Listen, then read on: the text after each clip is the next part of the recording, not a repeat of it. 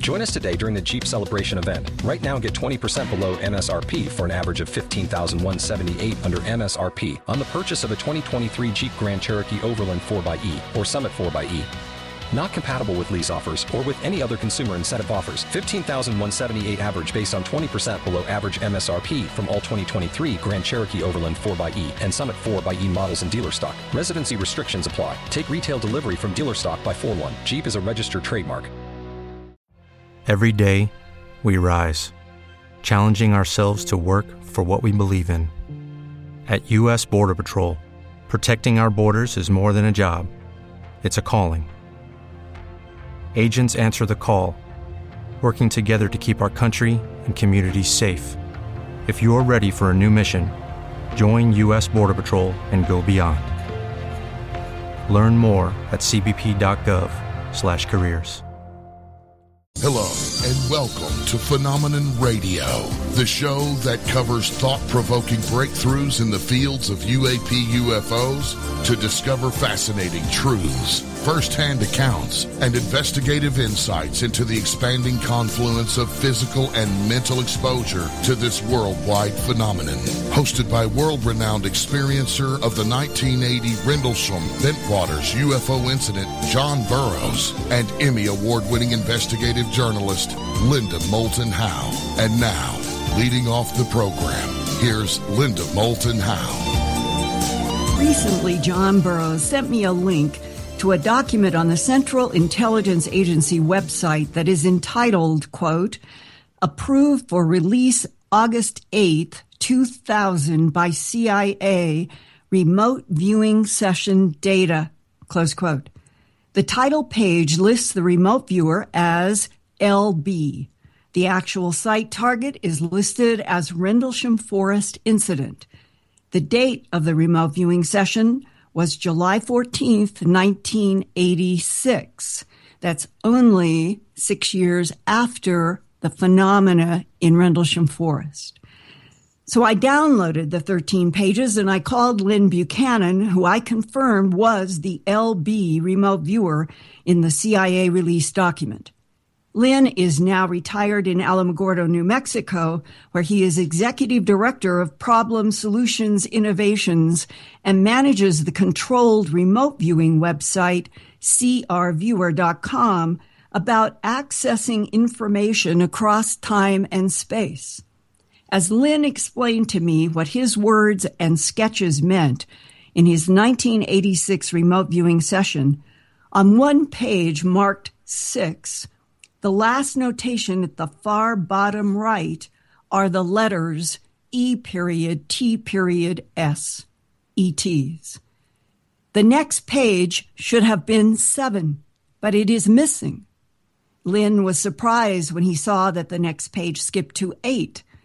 In this Phenomenon Radio broadcast tonight, you are going to hear Lyn Buchanan go through the 13 pages from the CIA website and his insights about his remote viewing and the ET presence on this planet and beyond. And you can follow along by going to my news website, earthfiles.com, where I have included the 13 pages in my September 17th, 2015 report, Remote Viewer Lyn Buchanan Encounters ETs at Rendlesham Forest Incident. And now some background. Leonard Lyn Buchanan was born in Waco, Texas on July 28, 1939. He graduated from Sam Houston High School in Houston and joined the U.S. Army in 1957. Lyn was eventually stationed at the McGregor Ranges north of El Paso, Texas, where he worked as a technician in the Nike Ajax and Nike Hercules guided missiles program. After 3 years, Lyn Buchanan left the Army to work for IBM briefly before going to college to earn a master's degree in foreign languages. And then Lyn returned to the U.S. Army in 1962 to be a Russian, German, and Mongolian linguist. Later on, in 1984, Lyn was contacted by the Defense Intelligence Agency's General Albert Stublebine, then in charge of all military intelligence gathering, for the Army's Defense Intelligence Agency. General Stublebine asked Lyn to join a DIA unit called, all caps, DTS, based in an old condemned World War II mess hall at Fort Meade, Maryland, that was quite separated from the large, shiny National Security Agency complex. There, half a dozen talented men were testing their minds' abilities to access details about targets anywhere on Earth. The DT-S Army unit had been established in 1978 at Fort Meade by the DIA and SRI International, once known as the Stanford Research Institute in Palo Alto, California. The DTS's first goal was to research the potential to use psychic abilities to spy. That's when the information from DTS was categorized Secret, Level 6, Special Access Project, Code Word, Gondola Wish, and that was 1978. By the time that Lyn Buchanan took General Stublebine's offer and joined the Army Defense Intelligence Agency's DTS, the code word had changed to Stargate, and remote viewing had become operational to provide the DIA with intelligence collection. That meant controlled remote viewing was considered valuable enough by then to use in spy efforts. After working in the DTS unit, Project Stargate, for 2.5 years, one day on July 14, 1986, one of Lyn's assigned practice targets was Rendlesham Forest incident at RAF Bentwaters, Woodbridge, that had occurred 6 years before on December 26 to 28, 1980. At that time, Lyn did not know anything about the black, glassy surface triangular craft that Staff Sergeant Jim Peniston sketched in his notebook in the early morning of December 26, 1980. That's when Sergeant Peniston, Airman First Class John Burroughs, and Airman Ed Kovansak were following red, blue, orange, and white lights in Rendlesham Forest, trying to figure out what they were. At one point, Peniston and Burroughs were overcome by a flash of bright white light. Peniston remembered sketching a black triangle about 9 feet long on each side with a raised center about 6.5 feet high. The black triangle seemed suspended above ground by glowing light. Sergeant Peniston dragged his fingers along the smooth, shiny surface of the black triangle until his fingers touched raised symbols at the front of the triangle's point. That's when Peniston received binary code and telepathic communication that this craft was from time travelers far in the future with a serious genetic problem. Their civilization faced extinction. Going back in time to Earth was their emergency mission to harvest fresh genetic material to use as, quote, Band-Aids, close quote, to stay alive in that far future. So Lyn's controlled remote viewing of the Rendlesham Forest incident on July 14th, 1986, was 24 years before Sergeant Peniston first publicly discussed details of his telepathic download with binary code back in 2010. Here now are some recorded excerpts from my recent discussion with Lyn about the meaning of the CIA release pages from his remote viewing the Rendlesham Forest incident. It's smooth feeling, it's rising, it's going up, and it's curving.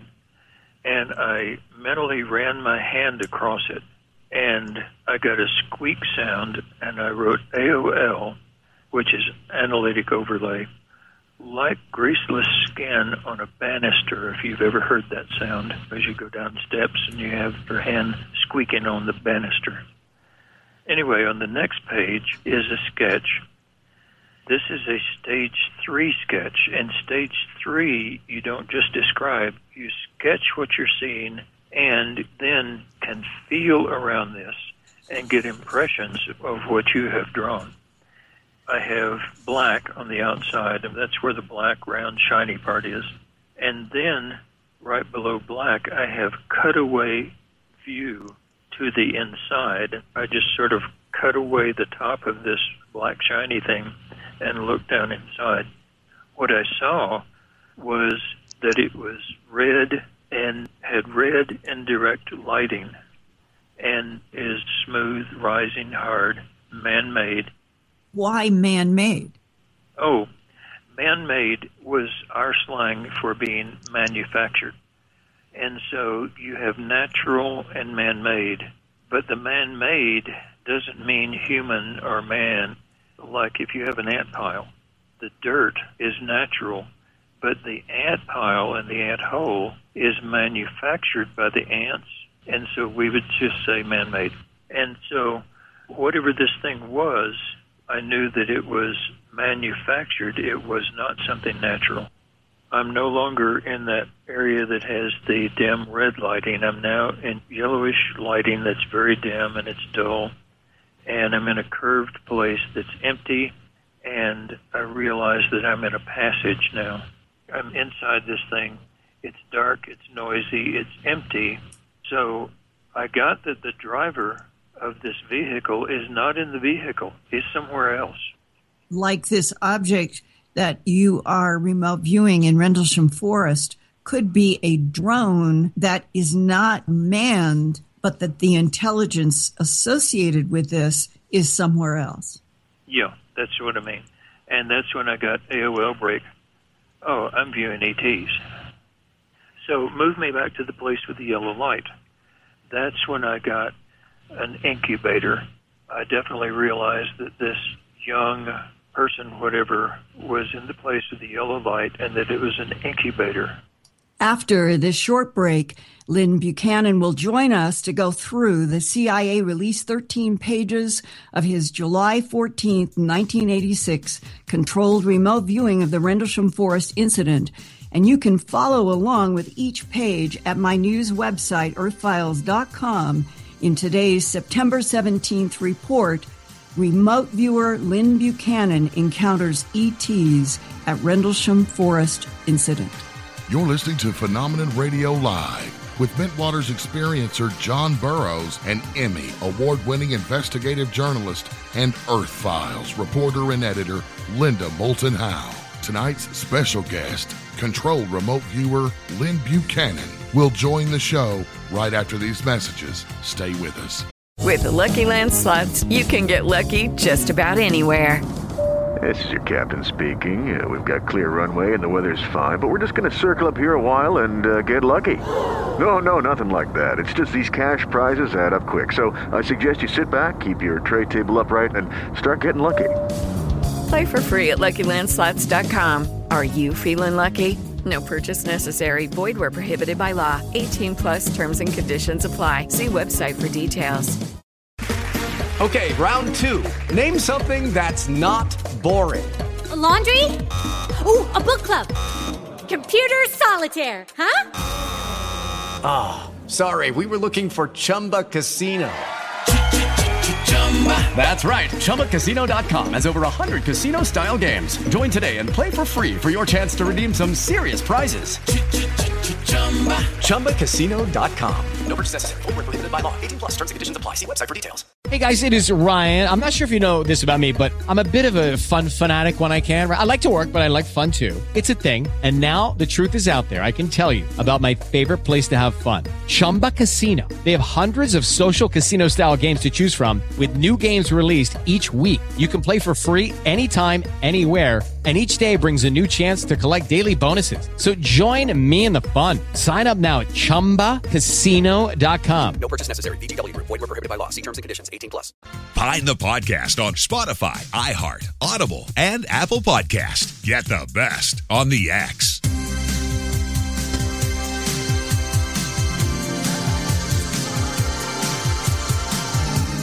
Thanks for joining us tonight on Phenomenon Radio for tonight's interview with very special guest, controlled remote viewer Lyn Buchanan. To start tonight's interview, here's Linda Moulton Howe. Lyn, before we get into the details of your controlled remote viewing of Rendlesham Forest and the incident there, could you please tell us how you came to meet Army General Albert Stublebine, who was in charge of all military intelligence gathering for the Army's Defense Intelligence Agency in 1984, I believe it was, and who hired you to work for DIA's Stargate program? How did all of that happen? Yeah, I had to smile when you said he invited me. When a general invites a sergeant, you don't take it as an invitation. You know how they always report that emotionally disturbed children have the ability to be poltergeist kids and do the PK. It's the emotionally disturbed ones that get, all the credit. But actually, a lot of children right at that age experience these things, whether they're emotionally disturbed or not. But we tend to teach our kids to ignore these things and not do them.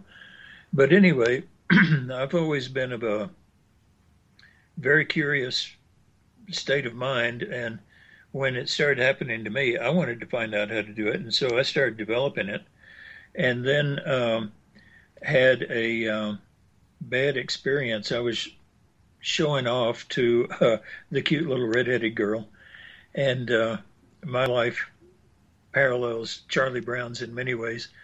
Excuse me. And she went home and told her father, the Pentecostal minister. And the next day, he met me on the sidewalk, asked for a demonstration, and when I gave it, he and 3 of his deacons just slammed me down to the sidewalk and started praying for Satan to come out of me.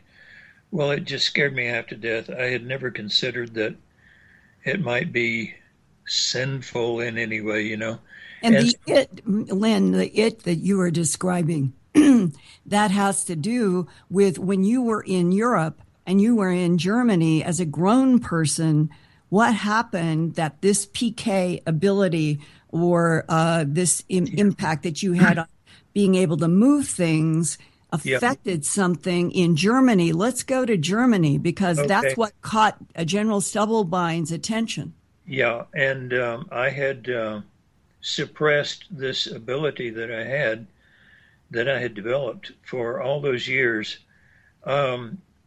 I was selected to do a computer program that would tie together the computers of 12 different countries, the security computers and the intelligence gathering computers of 12 different countries, so that the 12 countries could share intelligence. It was a massive, massive program that had to work on French computers and German computers and all that, and mainframes and everything else. Well, there was another sergeant who wanted to be selected for it, but I got selected instead. So the day came that I was to give my demonstration of the program, and we had all these generals and, many-starred generals and all that from 12 different countries in the room, and I did my little song and dance and hit the button to start the demonstration.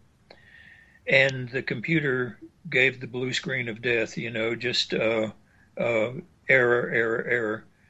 And everybody was chuckling, and I turned around, and there was the other sergeant at the door. He pointed at me and said, "Gotcha," and turned around and walked out.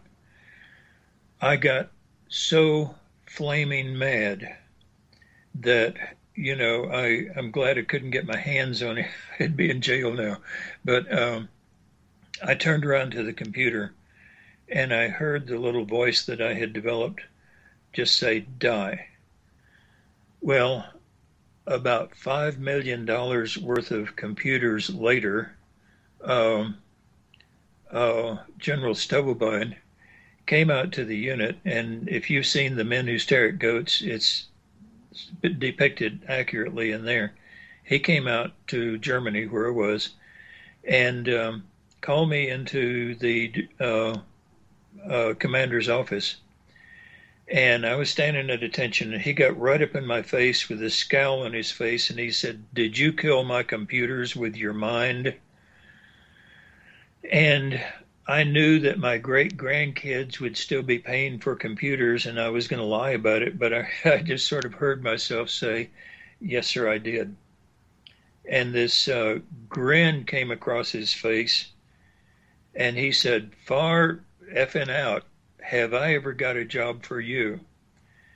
Well, he took me back to Washington, D.C., and he wanted to start a unit where we would mentally destroy enemy computers, and with the long-term intention of being able to control the data in them instead, so that, like, if they fired a missile at us, we could drop it into the sea or make it turn around and go back at them, the enemy being them.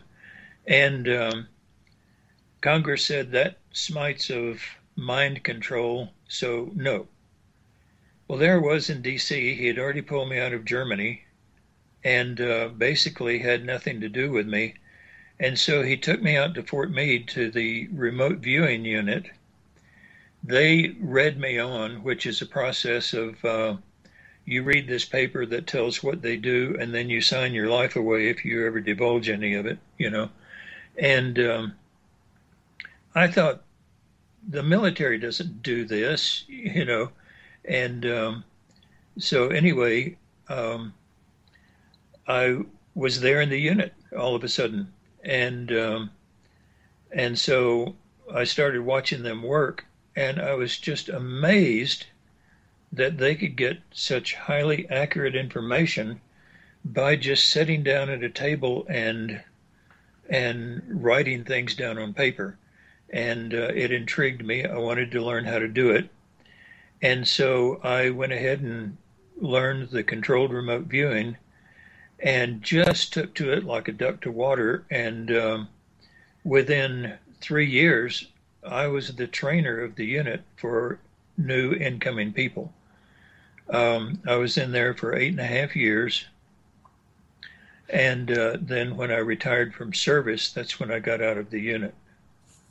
Well, let's go to the day of July 14th, 1986, and you have been tasked, like for an exercise, like a practice exercise.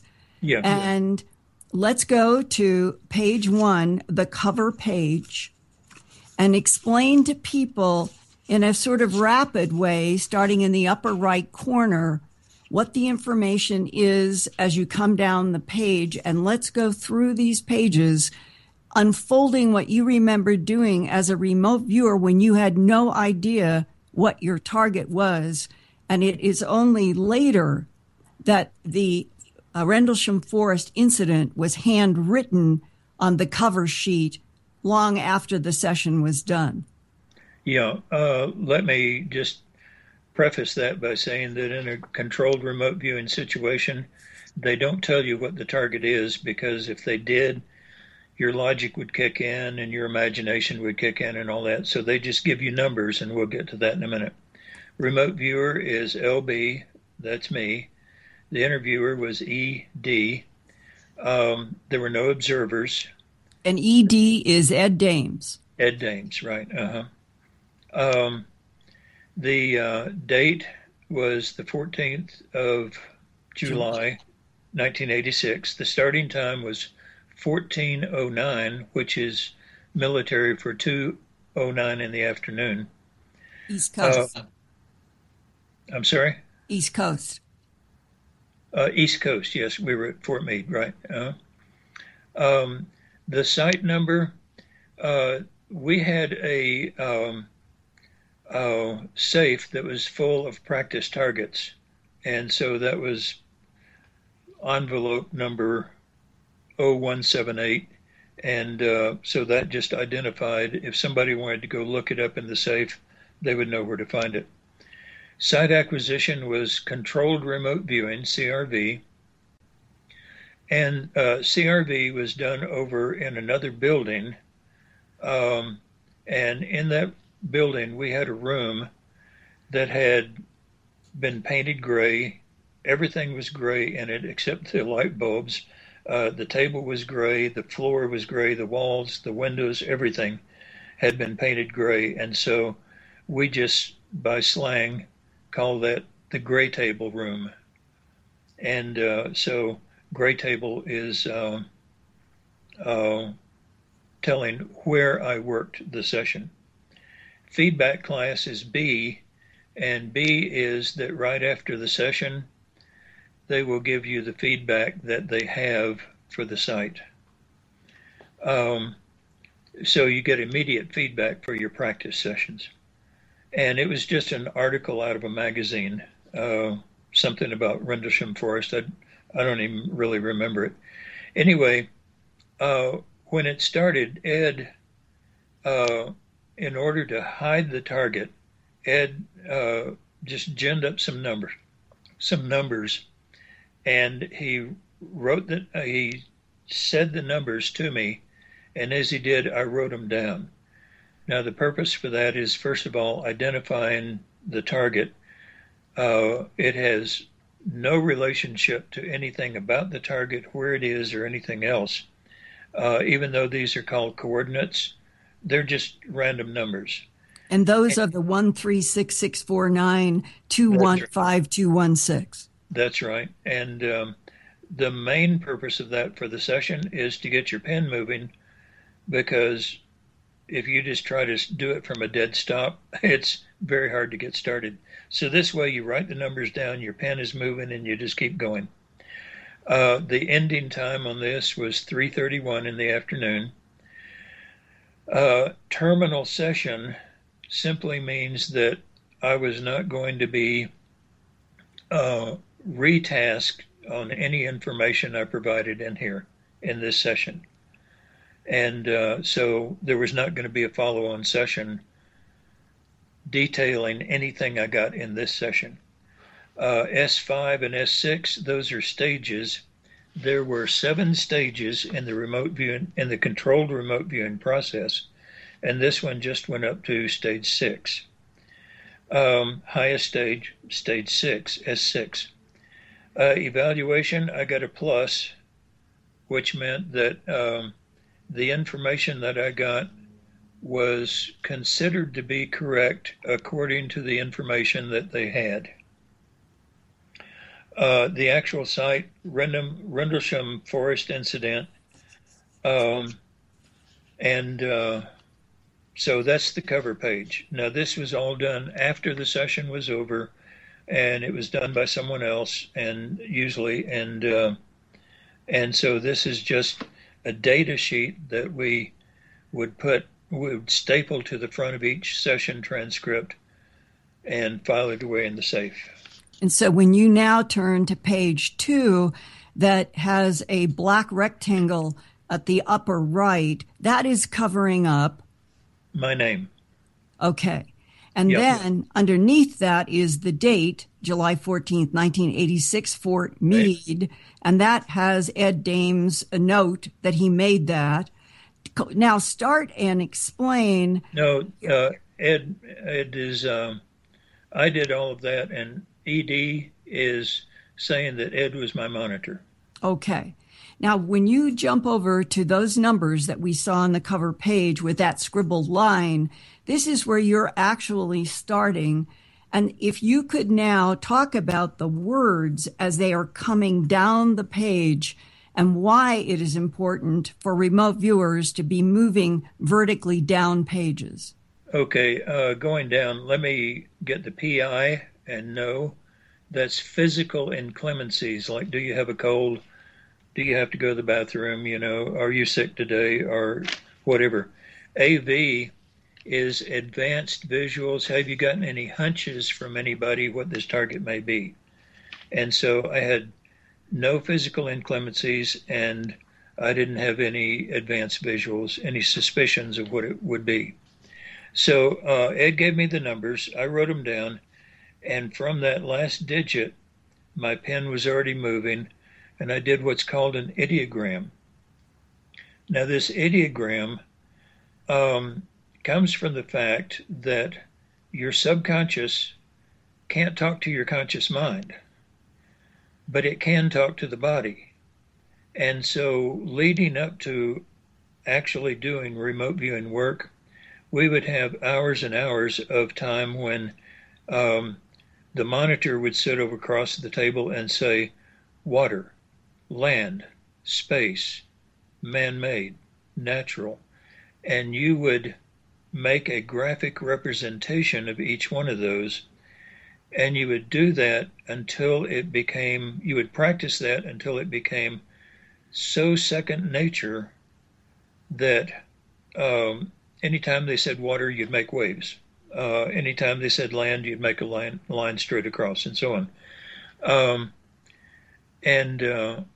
Then they take you into the beginning things, like they'll get a picture out of National Geographic of the open ocean, and they'll say, okay, instead of saying the words and have you do the ideogram, they'll say, target 1 for the day. And your hand goes, wavy line. They open the envelope and they show you that it's the ocean. And you have to be able to get 25 of those correct in a row with no mistakes before they will let you actually start doing sessions. And so, Lyn, right after your ideogram, you have starting with words. Can you start with your words and go down the page? Yeah.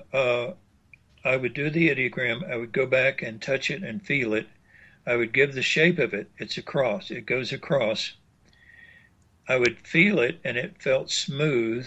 It felt rising up and curving. And now this is the ideogram. That's not the target.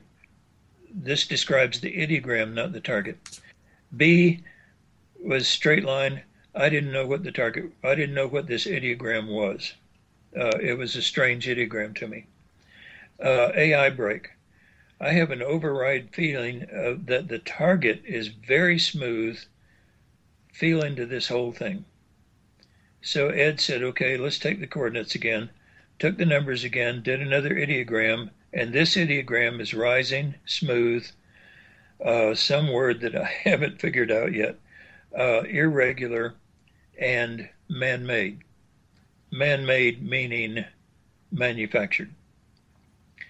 Then I said, oh, okay, B, that's my ideogram for an object.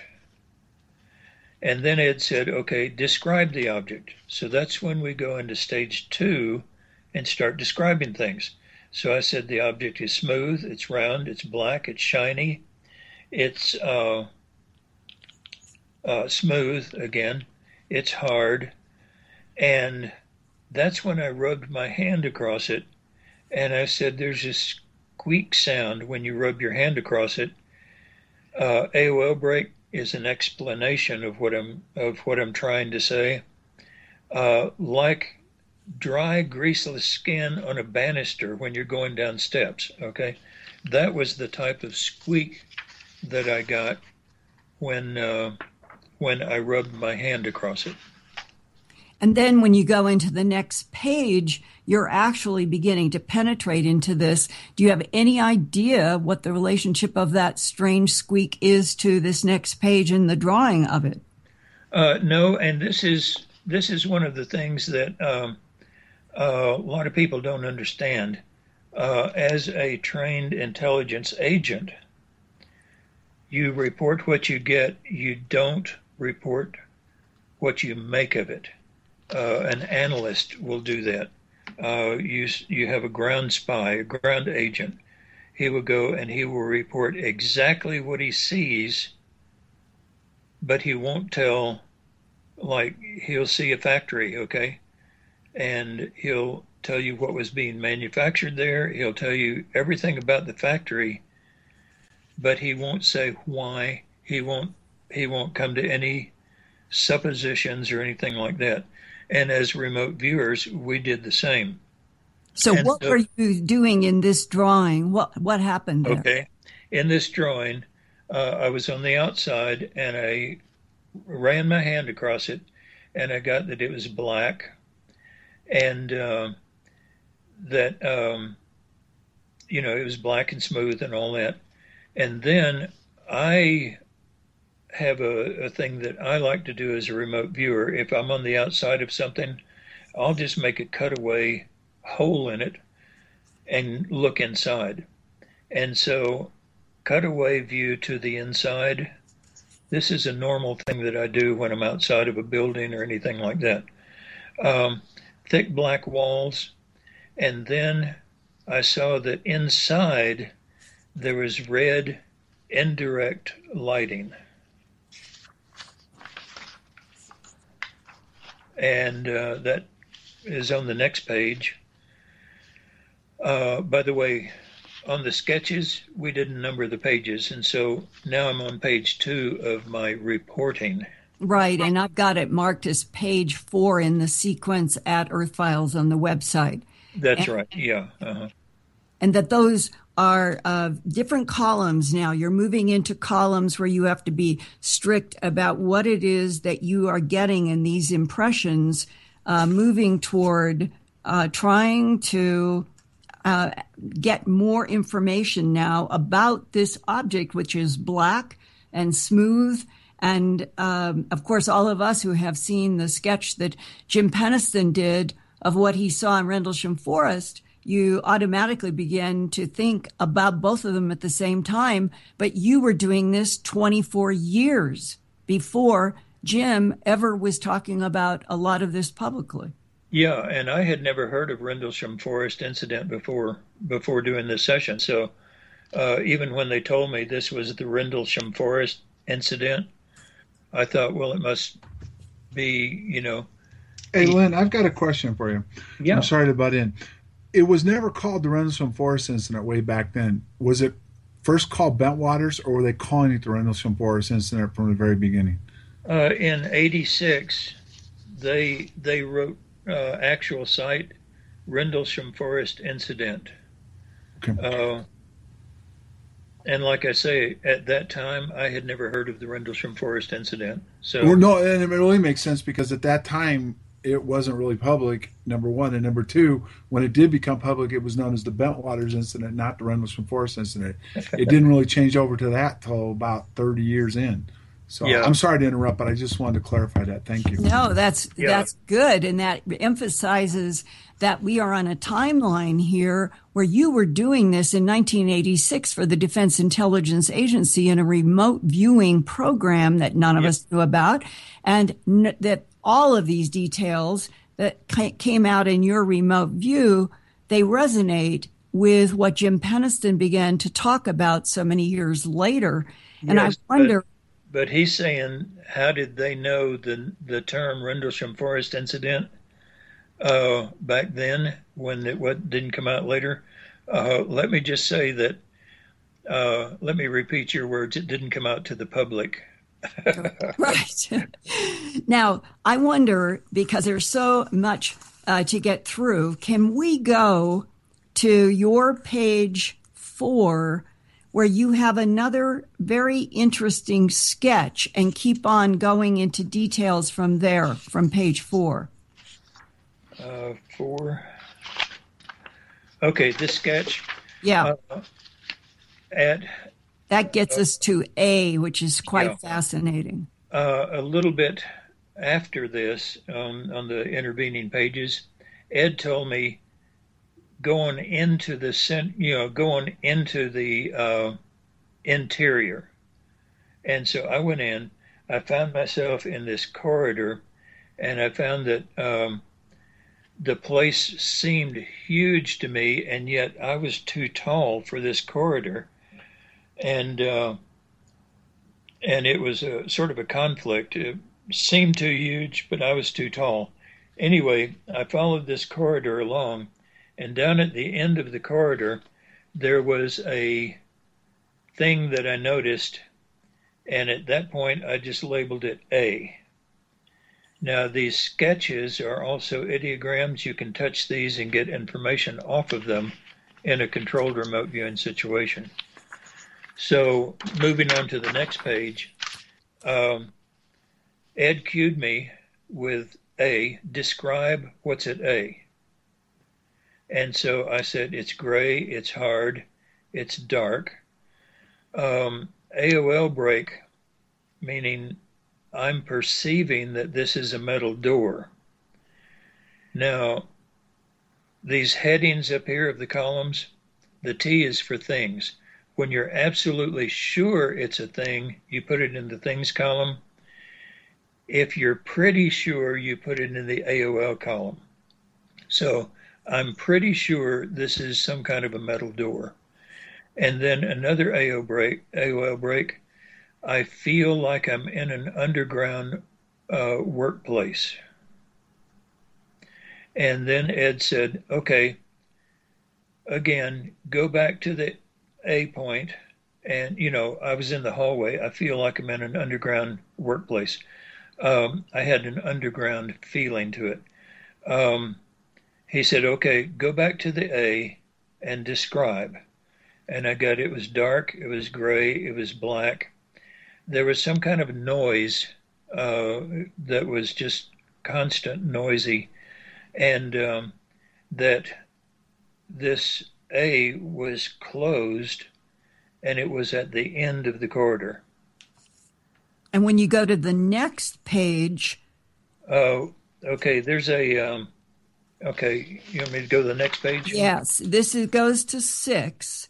Okay. Work your way down there to that lower right corner. Okay, Ed said, okay, describe the object's interior. And I said, it's dark, it's noisy, it's empty. AI break. AI is when you're suddenly feel like you're at the target, and in many cases you can't even see the room around you. You only see the target, and it's a very intense thing that can happen during a CRV session.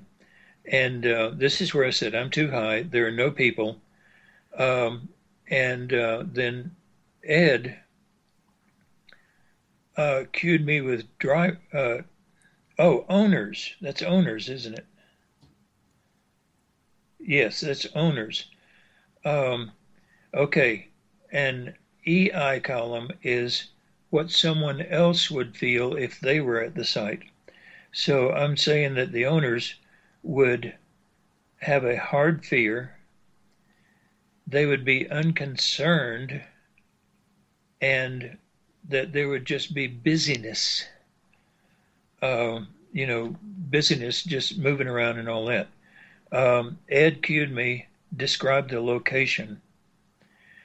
I said it's white, it's lime green, it's domed, it's curved, and I think at this point I may have been back outside of the ship.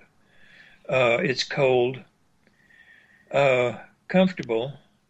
There's a person at the target, and here it's under the T column. I knew there was a person there, and the person feels neutral about this whole thing and content.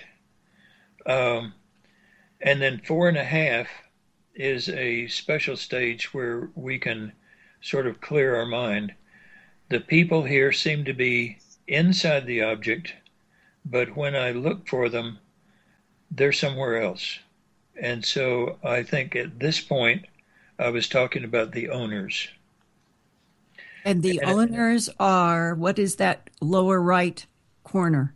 That lower right corner says AOL break. I'm viewing ETs. Yeah. And that was on page 6 from the original 1986 notation. And then when you turn the page, we discovered this while we were doing our original interview. It doesn't go to page 7. It goes to page 8. Page 7, right after ETs, is missing from this document. Yeah. And here again, there's all kinds of speculation about how it became missing. But as a trained agent, I'm only going to say it was missing. Okay. I have no idea how. I may have dropped it on the floor. It may have been taken by somebody. I have no idea. It's just missing. But that is especially curious that it comes right after you are seeing ETs. And now, can you get into the details about these ETs, at least as far as what we've got left here? Yeah. There's no rule against an agent being curious. It's just speculating is the thing. Young, in controlled remote viewing, you look at time and age and thing as a measurement, and so it goes into the dimensions column. That's what the D stands for. Young, and then over here in the you may see a dot or two going over to the things column, young person. Now let me explain to you that I have gotten many ET targets, UFO targets, and all that. No matter what species they are, I tend to see them as a person. And in fact, I've been tasked with viewing a horse, and I see it as a person because there's a mind there, and that's what counts to me. Okay, young person, green, thin, frail, and hot. And so then I took a break, and the break was at 2:44, and I returned from the break at 2:51, redid my columns, and went over to the things column for my Q, and Ed said, describe the place with the yellow light. So that's when I started curved, and like you said earlier, we keep moving down the page. An analyst has to know what comes first, what comes next, and so on. If you write two things on the same line, the analyst can't tell which one you got first. So we always keep moving down the page. I got that the place with the yellow light was curved, was domed, it was big, it was roomy. There was yellow light, it was hot, it was moist, it was surrounded, and the stuff surrounding it was solid. And that's when I got AOL break. This appears to be an incubator of some kind. Now, I wasn't absolutely certain, so AOL break, I think it's like an incubator. And now we're on your page 8. 9 now. 9, okay. Yeah. Oh, I'm reading off the original. I'm sorry, I'm not reading off the. Sorry. No, it's 9. Yeah. The declassified one. Yeah. Ed cued me with "follow the people back to the source." I had no idea what the source was, but anyway, I said okay. So I cued myself with people. Went to dimension, and I said, there's curves, and AOL from the signal line, there is between absolute certainty and I think I think I'm pretty well certain about this, but I can't prove it. And that's the A/S column. And in that, you also give your experiences. And what I felt was curving, and there was some kind of strong physical pull. I mean, like a magnet that was pulling me towards something. Another one, I had strong pain, and I had a strong pain feel over in the dimensions column. So here again, this place seemed roomy and big and all that, and I couldn't fit in it. And could the physical pain have been what you were picking up from the so-called ET persons? No, I think this was mine. I think this was my pain from being in this cramped, small little space that seemed like it was so big to me. Anyway, Ed cued me with, okay, describe the source. The source is green, cool, calm. It's closed in. It's round. And again, AOL from the signal line, I felt like I was in the forest and woods and open area. And there were hard feelings. There was resentment from somebody. And I kind of feel in reliving this session later, all these years later, that the resentment and the hard feelings may have been coming from the inside of the ship. Ed then said, okay, describe the people's living place. And I got, okay, there's yellow light. It's yellow. It's bumpy. It's still. It's all run together. And then Ed said, okay, describe the people. Describe one of the persons, one of the people. Skin feel, soft, frail. And here again, 4.5, waiting to leave. The person who's waiting isn't certain why they even came. We have about 2 minutes left. Okay. 10, okay, green light, home, destiny. Let me go down on 10. How can we talk to them? Perception that he has been subjected to sound of such density for so long that touch is a better communication device than sound. Touch works. Destiny. And when I touched, I just got the impression that that touch for communication is communicating destiny. Okay, 4.5. Very reddish desert visual, someplace, as though this was a location, but not what they wanted. AOL, feeling that they are waiting until conditions are right to leave this ship and escape the object. Exit from the device leads nowhere, so they just wait, waiting for something that never seems to come. And which might relate to Peniston's saying that he got the telepathic download of some intelligence in real trouble trying to survive and coming to this planet to harvest genetic material. Perhaps the incubators are part of that, in order to use as Band-Aids to survive somewhere in the future. Lynn, when we come back in the next hour, let's go into your perceptions of both these intelligences that you may have, plus the others that have come up in remote viewing. Sounds good. That wraps up the first hour of tonight's interview with very special guest, controlled remote viewer Lyn Buchanan.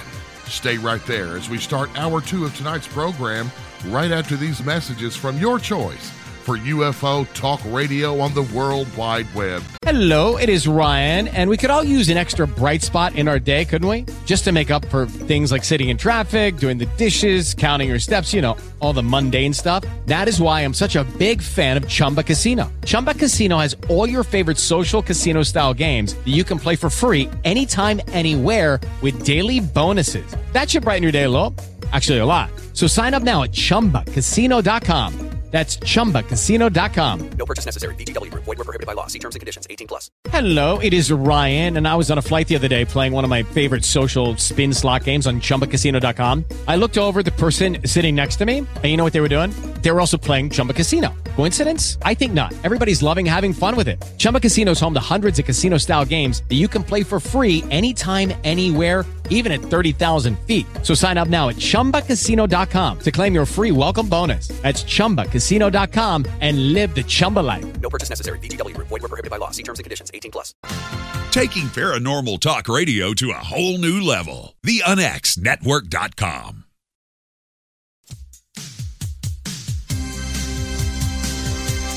We begin hour 2 of tonight's interview with Lyn Buchanan right here on Phenomenon Radio with John Burroughs and Linda Moulton Howe. Now listen, folks, You can log on to earthfiles.com right now, www.earthfiles.com, and you can follow along with these documents right there. Remote viewer Lyn Buchanan encounters ETs, and click on that, and you will be right there. All the documents are there that we're talking about here on the show.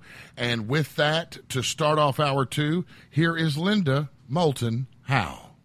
Thanks, Race. And Lyn, where we left off at the end of hour 1 was you were inside. You were both outside and inside, looking down below and in the forest at what you had remote viewed as ETs. Can you give us now your impression of the type of ETs that would come out of your controlled remote viewing?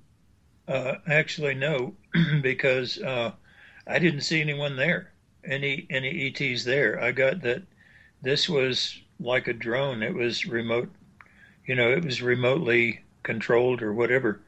And as far as the person, when Ed told me to go back to the source and describe the person, I seem to have started describing the location instead. That was the green and the hot and so forth? Yeah, the hot, dry, red place and all that.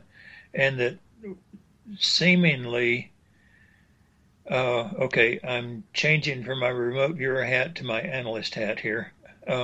Seemingly what they were looking for was a moist, green, hot place. And going from the information in this one session, excuse me, an analyst would say that this incubator machine was looking for the perfect place to open that incubator and let whatever was in there out, and just couldn't find the perfect place. And the red desert, the dryness could be on Earth, or we've all wondered about Mars. Yeah, I don't think the red desert place was not on Earth, no. And John, what about you and the hypnosis session you did in 1988? Well, that's interesting because Mars did come up. Now, are you sure that, I know you said you don't think it was on Earth, but what about the Southwest Desert area? That's where I live, and it was different. Okay. All right. Can you elaborate a little bit more on that red yellowish light and why it was dangerous or what was going on with that? I'm not sure it was dangerous. The reddish light was pretty much up front wherever I drew those bumpy things, and once I got back into the that corridor thing, I was reporting yellowish light back in there. The yellowish light is where the incubator, that metal door and the incubator were at A. I would think so. And, if there's nobody actually on the ship, nobody driving it, I don't see why they would even need light. But that's starting as supposition. I just report what I got. And that sure does fit into a lot of the information about extraterrestrial technology being self-activating software from symbols that have some relationship with fields, so that you could have a very intelligent, whether it was a time travel machine or something else, that could be totally independent and not need we'll call it the organic life form intelligence that made it to be there for it to function. Very possible, yeah. And the owner may just be monitoring what goes on. I have no idea. Lyn, I'm sorry, go ahead, finish. Oh, go ahead, yeah. I was going to ask you, did you sense intelligence within whatever it was, or whether it was that was the intelligence, or there was something inside of it, it drew in or whatever? Was there any intelligence sensed at all? There was an intelligence, yes, but that the intelligence was not physically there. Now, back at the door number A, that I labeled A, I definitely got that inside this place there was some young, intelligent life, and that cluster of information is probably what caused me to say it's an incubator of some kind. Now, when you have remote viewed, as we discussed, and you have come, we'll call it face to face, meaning you are remote viewing, but you can come, quote unquote, face to face with other intelligences. Can you describe the different types and feelings about them that you have encountered yourself? That I've encountered myself? Yeah.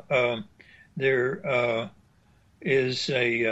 4 known ET installations on the Earth, and the one in northern Australia. I actually came into communication with some of them. I was viewing that place and drawing diagrams. This is when I was more advanced as a remote viewer, drawing diagrams of the place, floor plans, and everything else.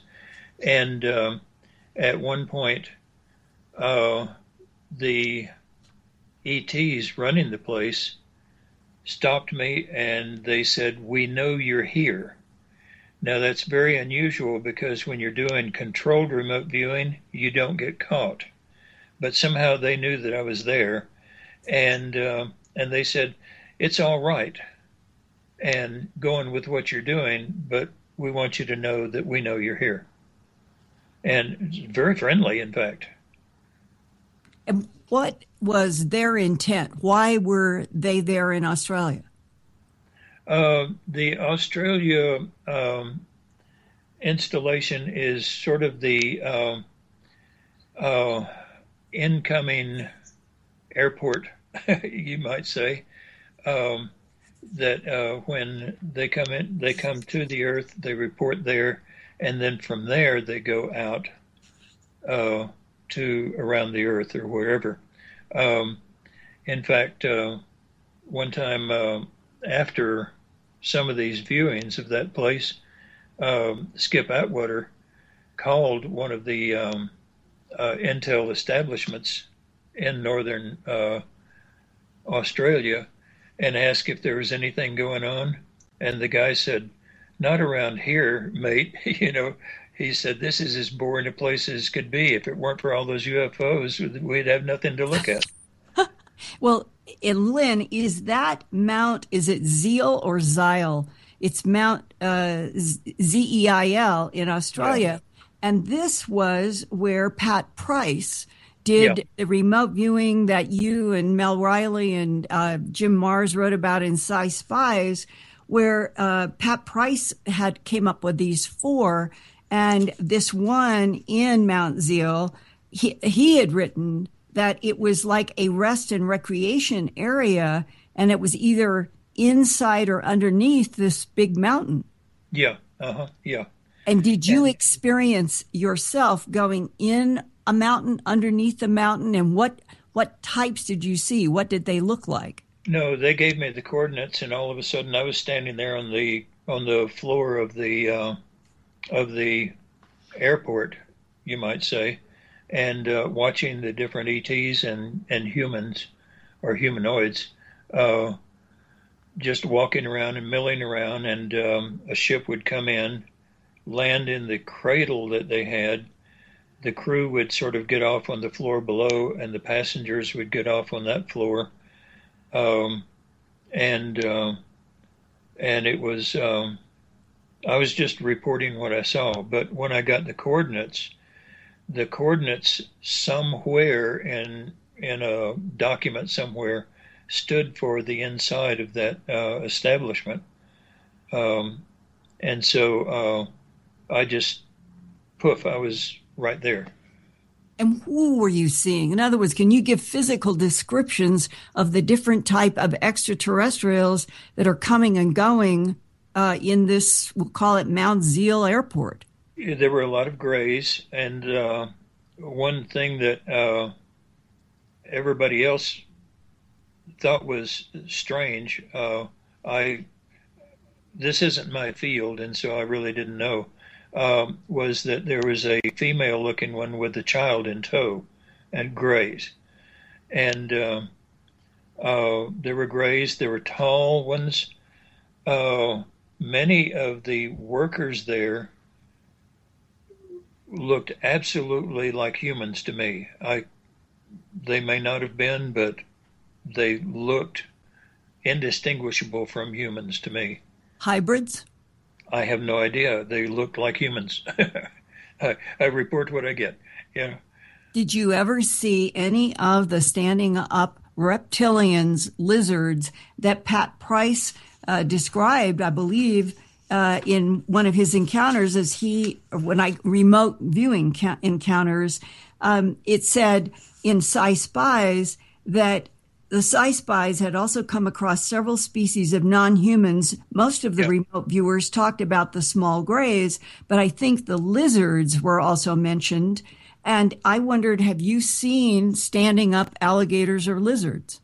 In Tanganyika, in that installation, they were, which is basically a repair space, maintenance and repair. I found a lot of them working on the UFOs. Oh, and in Zimbabwe, I know in the Pat Price remote viewing, Zimbabwe also came up. And remember when Zimbabwe, I'm sorry. Yeah. Yeah. And remember John Mack, the psychiatrist at Harvard University. He was the one. I don't know the name, so.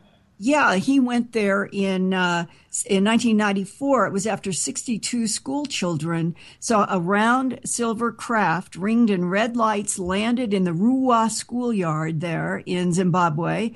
And students sketched what they had seen, which included little figures that looked either dark or were very slim, and that the children in Zimbabwe, very near where Pat Price remote viewed this site, and the children, quote, received the same telepathic message from the beings to take care of the planet or civilization will be doomed, close quote. Have you run into that kind of information? No, I haven't.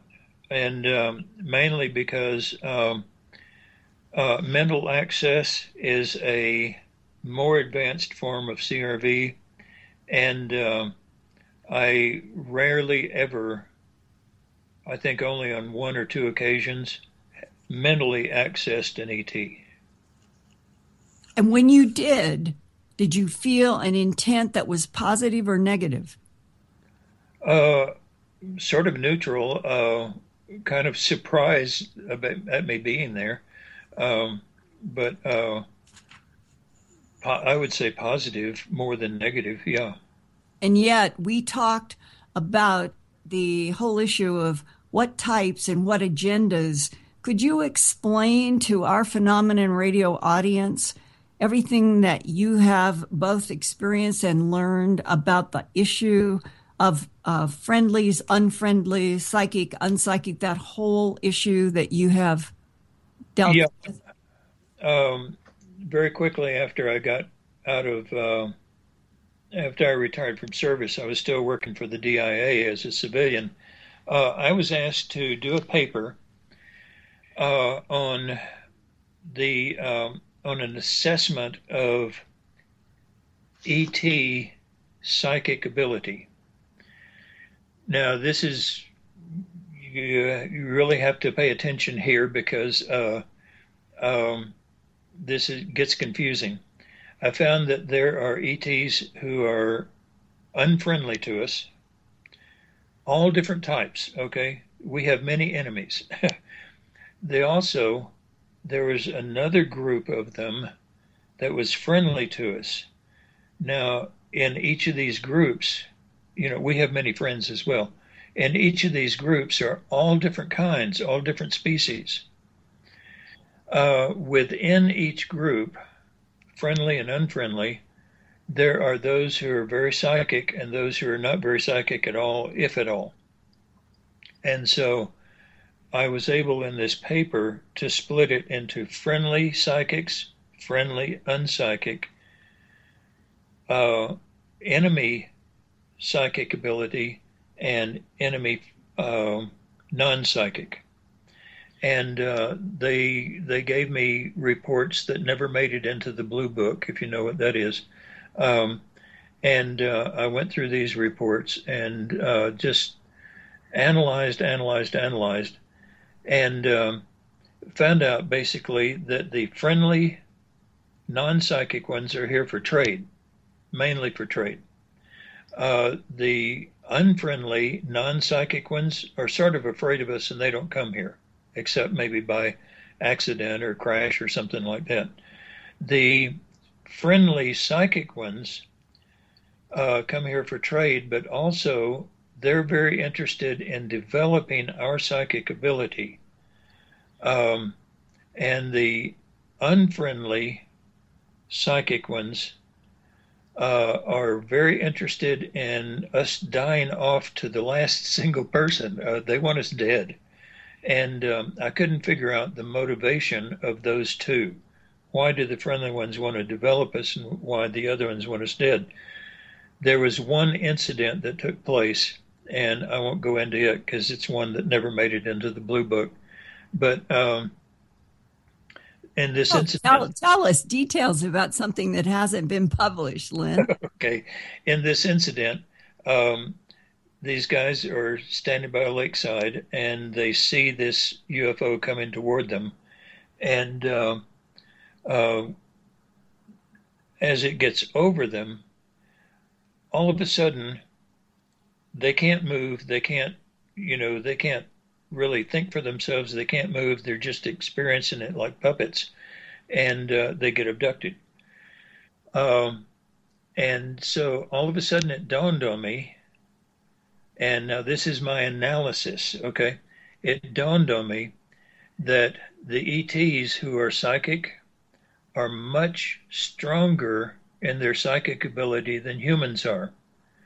But they don't have any range. They have to be right over you before they can control you. And one of the things we know about human psychics is that we can see across the universe in space and time just as well as we can see across the room with our eyes.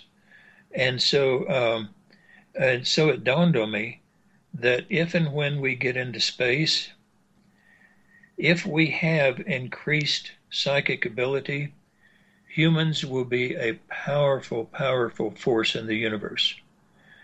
And the friendly ones want to be on our side. They want to develop that because they want to be on our side of the very powerful force in the universe.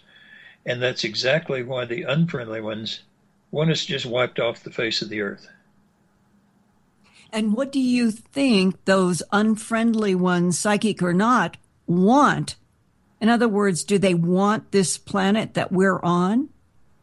No, they just don't want us coming out into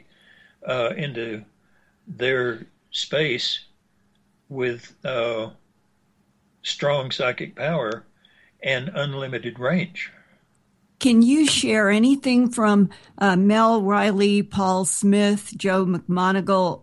All of you knew each other and worked with each other in that DIA program. Right. What is a broader general discussion among all of you about the non-humans that you have encountered and this whole question of expanding beyond into insights about types and agendas and these 4 locations that Pat Price seemed to have remote viewed, and they seem perhaps to be actually real on this planet now underground?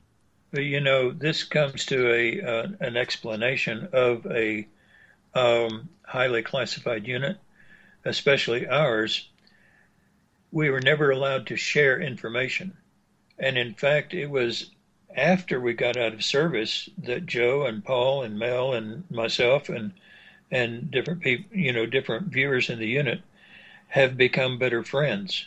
We were never allowed to share our findings or even talk about them during lunch or anything like that, because it would pollute the other viewers.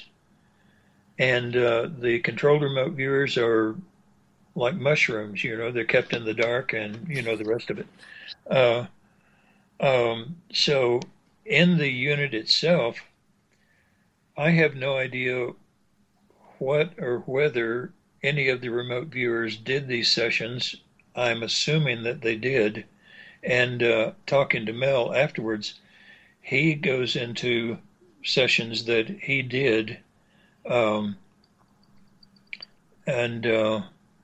I'm not sure he ever got feedback on what they were or what incident they were or whatever.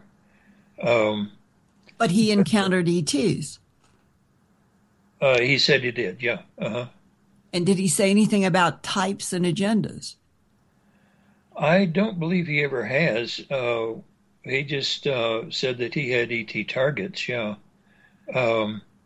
We really haven't discussed it. We, we're remote viewers, and the remote viewing, we were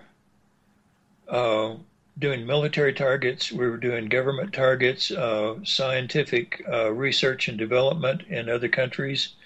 We were only spying on collecting intelligence on other countries. We were never allowed to collect intelligence on anyone in the States. But even today, I have no idea what specific targets the other viewers did. I mean, we were kept in the dark. But in Jim Marr's Sci Spies, he talks about all of you at some point being asked about tracking the ET intelligence here back to its source. Yeah. And it was Mel Riley who he went to go take a look. And he ended up saying what they could only describe as, quote, intergalactic federation headquarters, close quote. He ended up with a very bizarre experience. He ended up in a very mountainous area with a large plateau and a huge lake that he equated as something similar to Lake Titicaca in Peru. And I wonder, have you or anybody had a remote viewing session where you would say that Lake Titicaca and all that has represented for centuries could be something related to the source hub of non-human interactions here on this planet? The only ones that I would say is Mount Seal in Australia as the hub. Now there were three others. One was the repair site, one was a communications site, and one was up in the Pyrenees. I forget what they were doing up there. Yeah, it was 267 miles from the Atlantic Ocean's Bay of Biscay to the Mediterranean Sea's Cap de Cruz. And John should jump in here because these longitudes that Peniston described with various sites around the world, one of them is the Apollo doorway in the island. Jump in here, John, because that's very interesting. It's it's the Temple of Apollo, and it sits right next to Patmos in the Mediterranean. Yes, and this Pyrenees one isn't far from there. I think it is. It's northern Spain. Well, it's in that general area from the Mediterranean. Yeah, but it's not in walking distance. Yeah, but it's up in the mountains. The four places that Pat Price did that then we were tasked with are all in mountainous areas. And John, can you talk with Lyn about your, we'll call it the hypnosis of 1988, what it was that you got as a hit about Mars in relationship to Bentwaters? Sure. We'll do a break, though, and when we come back, we can go into that. And also, Lyn, I'd like to go into the fact that you did more than one remote view on Rendlesham and the reasoning behind it, and then your overall analysis of all of them together. For the latest in science, the environment, and real X-Files, visit the award-winning website earthfiles.com with over 2,000 in-depth reports that go beyond the 6 o'clock news. That's earthfiles.com. We'll be right back for the final segment of tonight's program with controlled remote viewer Lyn Buchanan on the best choice of alternative talk radio on the planet. Stay with us. Find us on Facebook and Twitter, and be sure to check out the show pages to get all the deets on your favorite shows on xnetwork.com. Welcome back to Phenomenon Radio for the final segment of tonight's program with special guest Lyn Buchanan. Here's John Burroughs. Thanks, Reese. Hey, Lyn, before we go into the Mars, stuff that we were talking about right before the break and some of the things that has happened to you with that, I'd like to go back to the Rendlesham remote view for a minute. You early on, you said it was a practice remote view. Yeah. I'd like you to elaborate what practice is as quickly as you can. The fact that it ended up being classified because it was declassified by the CIA, which is not normal. Was that remote view analyzed afterwards, and that you also had more remote views done after that? So can you go into that a little bit, please? Generally, on the practice targets, they came out of National Geographic and things like that, but Ed Dames was slipping in the ET targets on us. Generally, they would be analyzed for your structure, your remote viewing structure, to see if you were in structure and doing everything right. The content usually wasn't. Now, there's that question about the missing page, and I can't answer that. So, but yeah, they were looked at afterwards and analyzed. Yeah. Mm-hmm. Do you have any idea when they analyzed it, what was said about them? No, because they never told us. They never told you at all. Okay. We were absolutely kept in the dark about just about everything. Okay, that makes sense. Now, you did more. Who was Ed Dames, the one that had you do every other one that you did? Ed was the only one who was bringing in ET targets. Yeah. Now, at other times, like I say, we would do practice targets out of National Geographic and things. National Geographic has things from all over the world, and so we would. They'd give us some coordinates, some random number coordinates, and we would describe what was in the envelope in the article from the National Geographic, and draw pictures of the place and all that. Okay. Now, the practice ones you did following the first one, were you aware of it being Rendlesham at that point, or were you just given coordinates again and then you went through the whole process over and over? Just given coordinates again and went through the whole process. Each time you do a single target site, you get something different. You get a different view of it, and one of the things is the new view that you have of it. Does that coordinate with the previous time you did it? And that's one of the things they analyze to see if you're actually viewing or if it's your imagination or something like that. But after each one, it was B-type feedback, which meant they would hand me the magazine article that talked about the Rendlesham, the Bentwater, whatever it was. And so that's how I knew at the end of a session, after I had written my summary and everything else, that's how I knew that I'd gotten the Bentwater thing again. Okay. And I did read the portion of your first remote view, and what was interesting was what you came up with really didn't totally match the article that you referenced afterwards. because that was basically the early stuff that Larry Fawcett was working on, and had very little to do with, the other people that came out later. Okay, I know you said you've done analyzations before. Now, it's after the fact. You're not going to remote view the site again that I'm aware of. Yeah. Based on the first one you did and all the other ones, what is your if you were to be asked to analyze this, how would you analyze it step by step? Take us through what they would do and what the conclusion would be based on your remote views.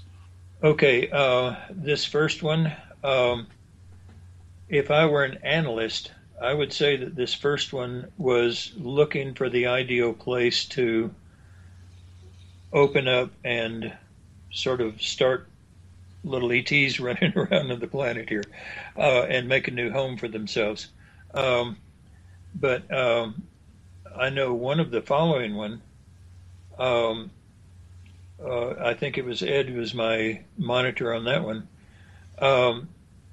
He was interested in that light that was under it, and he kept saying, describe the light. And I said, okay, it's energy.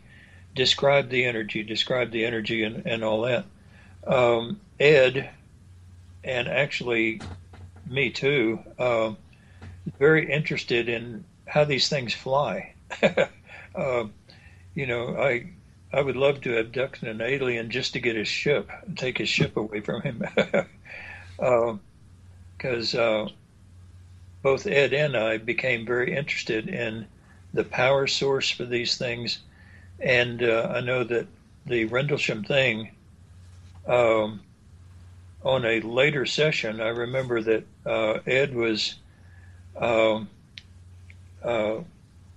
very focused on the power, the light that was under the thing and emanating from it, and also the energy that came from the raised letters and all.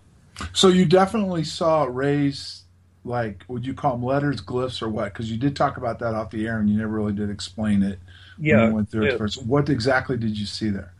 Okay, we did talk about it off the air. A beginning remote viewer, if you give them something in a foreign language with a foreign alphabet, they'll tell you what it says in English. An advanced one will reproduce the glyphs and the characters and all that, but may not be able to tell you what it says. So, there's a purpose for using brand new viewers and older viewers.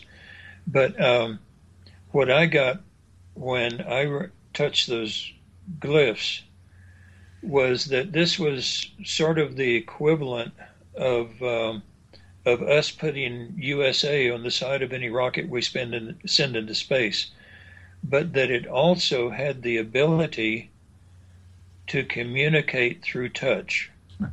And I know on one of the other sessions when I was doing the energy and the power structure, that was a very focused thing. On that one, when I got it, I recognized immediately what it said. It said it was just where it was from. Where was it from? I have no idea. I got that it was the equivalent of that glyph. I didn't get the reading of it. I just got the English interpretation. Oh, this is the label. This is a company logo or a country logo. Okay. Now when you looked at it, do you remember how many were there? Was there just one? Was there several? No, I saw a string of them going around the side, and at one point I got that they were indented rather than raised, but then later I got raised ones as well. Okay, and I don't want to put words in your mouth, but did I hear you say that through those glyphs there would be some kind of communications? Yes, and in that one, that's where I touched them, and I realized, oh, this is a logo, like U.S. on the side of ours. Okay, all right. So you got that much of it. Now, can you analyze it further? If you were looking, what you remember from your other reports in this one, what would be the final analysis you would make based off the first one all the way through the ones that you can remember? If you had to write a report, like you said you did once before, how would you interpret it? What would it be? Where was it from? And everything else? Because of another session I did, which was not the Rendlesham thing, I would say that there was a strong possibility that it was from Mars. Okay. Now that's AOL from Mars. That's not definite. I know it's from Mars. Okay. A strong possibility, yeah. And what was it doing here? Looking for a place to live. Okay. Now, the light source that you were saying underneath it, what did that look like to you? What was the coloring of it? What I was getting was a bright sort of bluish and whitish bluish. Now, one of the things about controlled remote viewing is if it's nuclear, we almost always see it as green. If it's radiant energy like that, we almost always see it as bluish white. Now, I remember Ed saying color, and that's when I saw bluish white as the actual color, rather than the generic color of seeing radiant energy as blue. Okay, and that would be the power source how it was able to travel. Is that what you interpreted it as, or how go a step further with that? This is the thing. In that session, he said move to the power source, and I couldn't find one. Basically, what I found was in that red lit area, there was what seemed like a little box, and I never could get into the box. Mm-hmm. Ed, as I remember, Ed said, just move into the box and describe, and I couldn't do it. It was as though there was no way to do it. Okay. Now, you did say there was an intelligence in there. Did you think it was, what type of intelligence was it from? Where was it from? I don't know where it was from. I just know that it was not physically there, and yet the intelligence was there. Okay. The owner or the driver or whatever seemed to be just sort of monitoring the place, and actually seemed quite bored and unconcerned, like, oh, great, here's another one that failed, Now, at any point in any of the remote views, did you see any outside intelligence, like it would be something like a man or individuals or anything like that, or was there any kind of interaction with whatever this was with something else? I saw people standing around in the forest outside the thing. Other than that, as I remember when I described that, Ed was totally unconcerned with that and cued me back into the ship. Okay. And was there any point where you felt like whatever was there was trying to communicate with the people or vice versa? Only in this first session. In a later session, I touched it and I got that it was a logo of some kind. In this first session, I got that whatever was driving or owning this ship had been subjected to this noise for so long that touch was a better way of communicating, and that if you touched the ship, it would communicate with you. Okay. All right. Now, let's go to the point of origin. You felt the point of origin, wherever it came from, could be Mars. Can you elaborate on why? Could be Mars. Early in another practice session, and this was not from Ed. In another practice session, I was given the Sedona region of Mars. Now, I didn't know that. And I was given a movement through time, and I wound up in this underground place, and there were these beings that were sort of milling around, and yet they had vestigial arms and legs. So it was more like they were just crawling around and all. And on it, I noticed that there were some stairs going up and out of this underground place. So when I reported that, my monitor said, okay, go up the stairs and see, and describe what's up there. I found myself in a corridor that had sand all over the floor, and there was an opening at the far end of the corridor. And so I walked to the corridor, and I looked out, and I was up very high. There was a slanted wall to the outside of the building that I was in, but it was very flat. It wasn't mountainous slanted. It was a slanted building type thing. And I looked out, and I saw that it was daylight. It was extremely cold. I could feel the cold wind on my face. The sun was out, and yet it was very, very dim. And I was looking out at these things, sort of pointed things off in the distance. It was, I guess, about 2 years later that we were at SRI, and I saw the first picture I had ever seen of the Sedona region, and it was extremely high res. I mean, they can read your license plate from 200 miles up through the atmosphere. Lynn, do you mean Cydonia or Sedona, Arizona? Cydonia, is that the name of it? Cydonia on Mars. Oh, on Mars, yeah, the place on Mars. Like I say, that's not my field. And so anyway, it was extremely high resolution, and I got to looking very up close, and right on one of these slanted areas, there was a little opening. And to this day, I kind of jokingly say, Mars, been there, done that, didn't get the T-shirt. Okay. But remembering what I had seen from that opening, I looked on this overhead satellite picture, and things were right exactly where I'd seen them. What are the points? Just the tops of other places. Not sharp pointed, but just sort of not rounded, but sort of pointed up.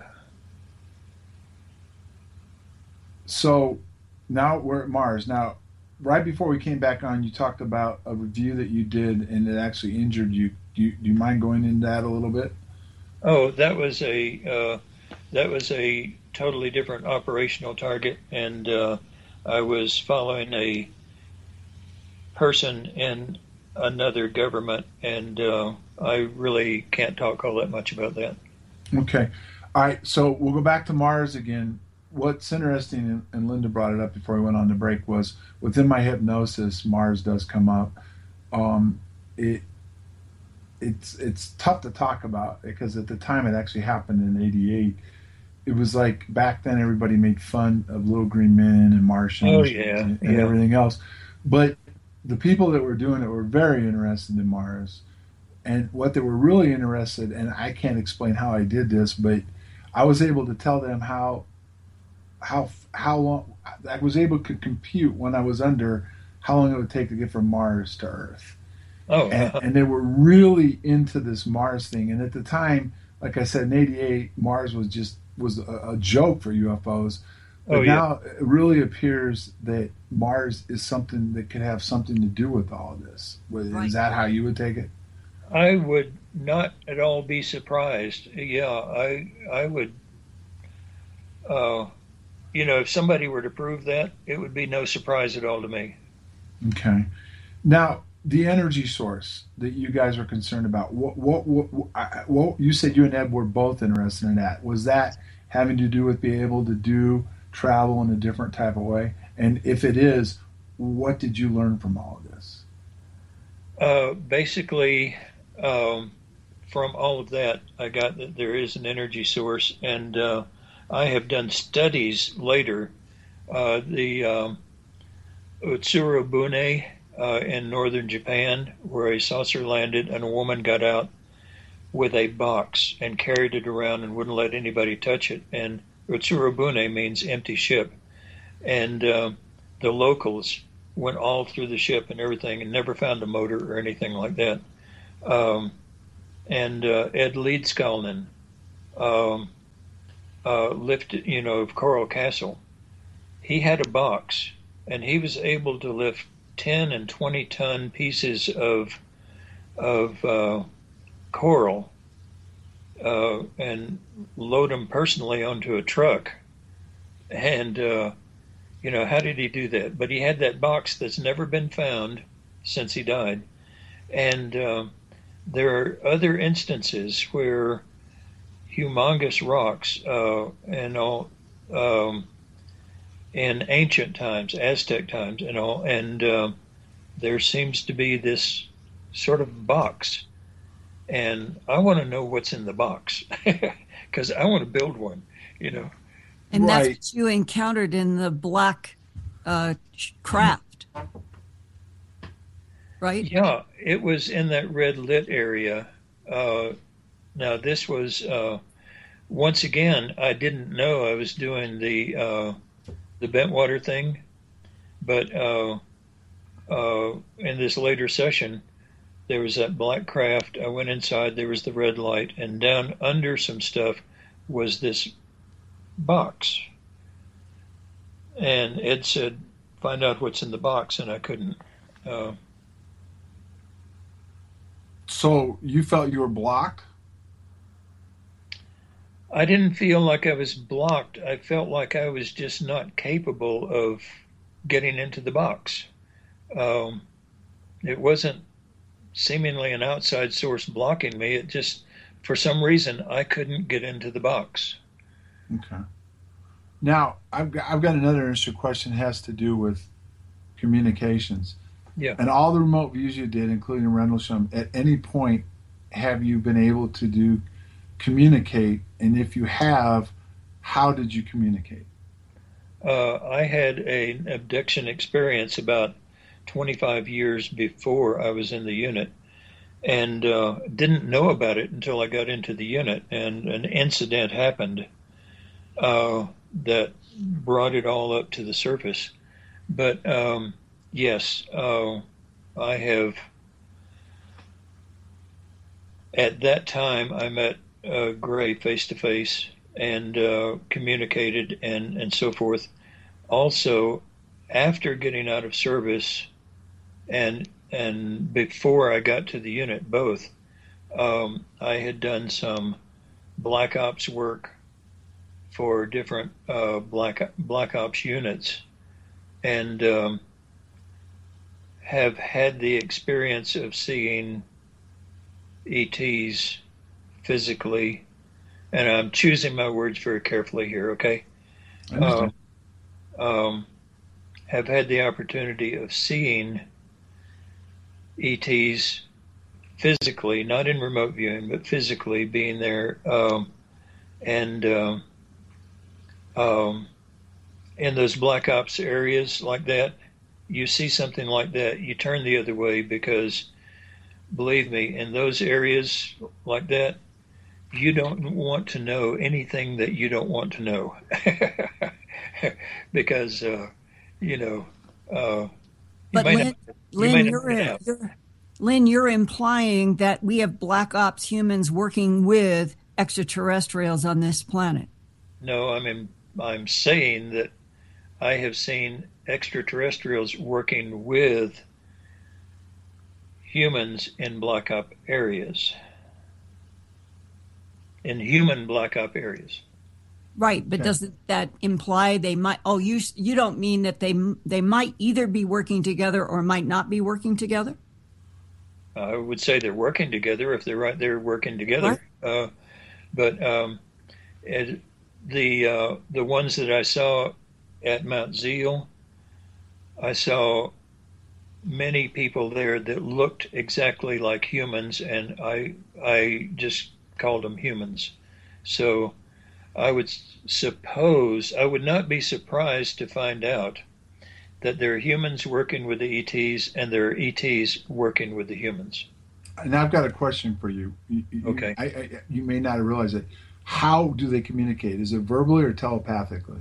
I don't know. The abduction experience I had, I was so focused on this guy's hands, the Gray's hands, that I know that we talked at great length. In fact, when we got to the place where the ship was going, he pulled me out of line with all the other abductees, and he said, "You don't want to go where they're going." And we sat on a hillside, and we talked at great length. And people have asked me, "Did you talk mentally or physically?" And I cannot remember. I have tried to remember, and I can't remember. Okay. Okay, based on the analysis you've done over the years, what would you say is the probability of how they could try to communicate with us? From another experience I had that I cannot talk about on this one, their language, they needed a linguist. Their language seems to be like half physical, half mental, and you can't understand them if you can only talk in one of those ways. You have to be able to mix the two together. So it seems to be their language seems to be part telepathic, part vocal. Okay. Now, the one other question, because we're running out of time. Yeah. Do you think it's more physical or more energy on what we're dealing with? And are they able to manipulate how we see them? I would imagine they are, yeah, because, yeah, definitely. Which? That they can manipulate what we perceive of them, because at close range, they have strong psychic ability, if they're the kind that have the psychic ability. And on that note, Lyn, I want to take the time to thank you so much for coming on and analyzing the incident and what your remote view that you did. And you said that you were going to look for some more stuff. If you do come up with that, I'd love to hear more about it. All right, sounds good. Yeah. Like I say, this is not my field, and so I may be the first, quote, expert you've had on that keeps saying, I don't know. Thank you very much. Thank you so much, Lyn. And Race, take us forward in time to next week. Thank you so much, Lyn. Next week on Phenomenon Radio, the staff has its first week off since starting the show, and backed by popular demand, the Adrian Bastenza interview will fill next week's show. For John Burroughs, Linda Moulton Howe, and Lyn Buchanan, I want to thank all of you for listening. We'll see you in 2 weeks.